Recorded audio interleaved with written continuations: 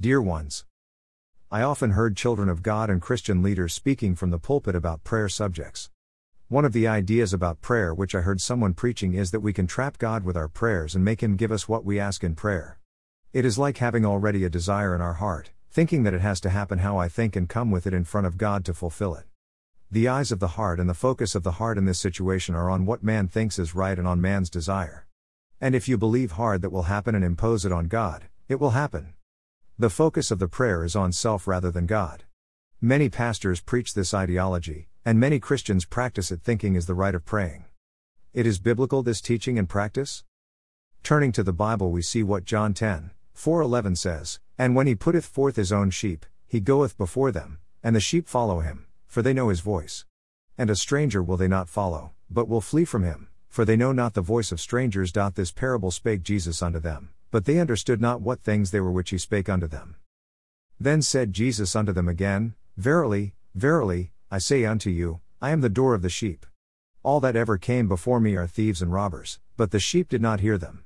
I am the door; by me if any man enter in, he shall be saved, and shall go in and out, and find pasture. The thief cometh not, but for to steal, and to kill, and to destroy. I am come that they might have life, and that they might have it more abundantly.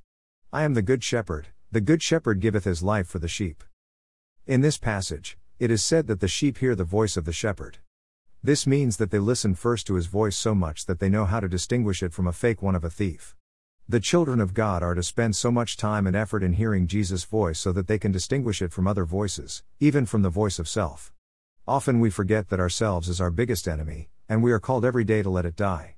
The voice of self, the desires of self, the focus on self and what our mind thinks is right, the Bible says that has to be submitted under the lordship of Jesus and brought in front of him, not to force him to do things as we want, but to be examined and to be checked if are his thinking and will for our life.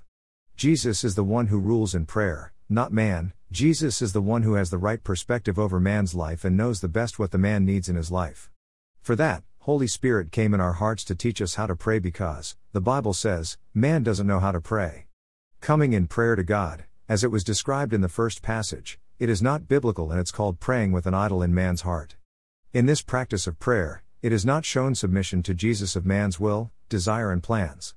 When a man comes like that in front of God and has the eyes of the heart in prayer, the self is praying with an idol in the heart, and God is not listening to those prayers. And it letting happen what man chooses, not because he answered the prayer but because he took his hands over that person's life. King Ezekiel in the book of Kings prayed in this way not to die, and Manas was born, the worst and the most idolatrous king ever from the history of Israel. The Bible says that when we come in prayer we are to focus our spiritual ears and eyes on Jesus and to hear his voice, so much, so often, so carefully, submitting our whole being to him, so that we can distinguish his voice from any other voices, even of the self. Focus the eyes and ears of your heart on Jesus, so that your prayers will be heard and answered as God chooses.